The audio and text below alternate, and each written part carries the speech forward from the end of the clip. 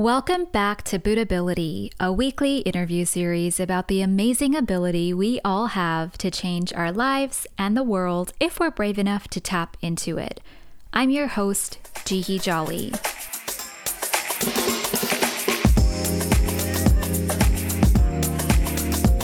We don't have an episode this week, but a very exciting announcement, which is that we just launched our very first Buddhability online course, and it's free and open for signups.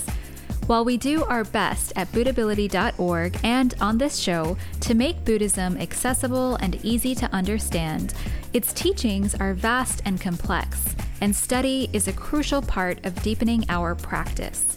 So, if you're new or just need a little refresher, you can go to the site Buddhability.org to sign up for 7 short lessons, which will be delivered to your inbox over the course of 4 weeks. Curated by our editors, the series will cover everything from how to chant Nam-myoho Renge Kyo to key concepts that are important to understand when you're just starting out. You can sign up anytime, and of course, you can always email us with questions or feedback along the way. On that note, a friendly reminder for those who've been listening for a while that if you're not connected to the Buddhist community yet, you can find your local group by emailing us at connect@sgi-usa.org. That's all for today, and we'll be back next week with a new episode.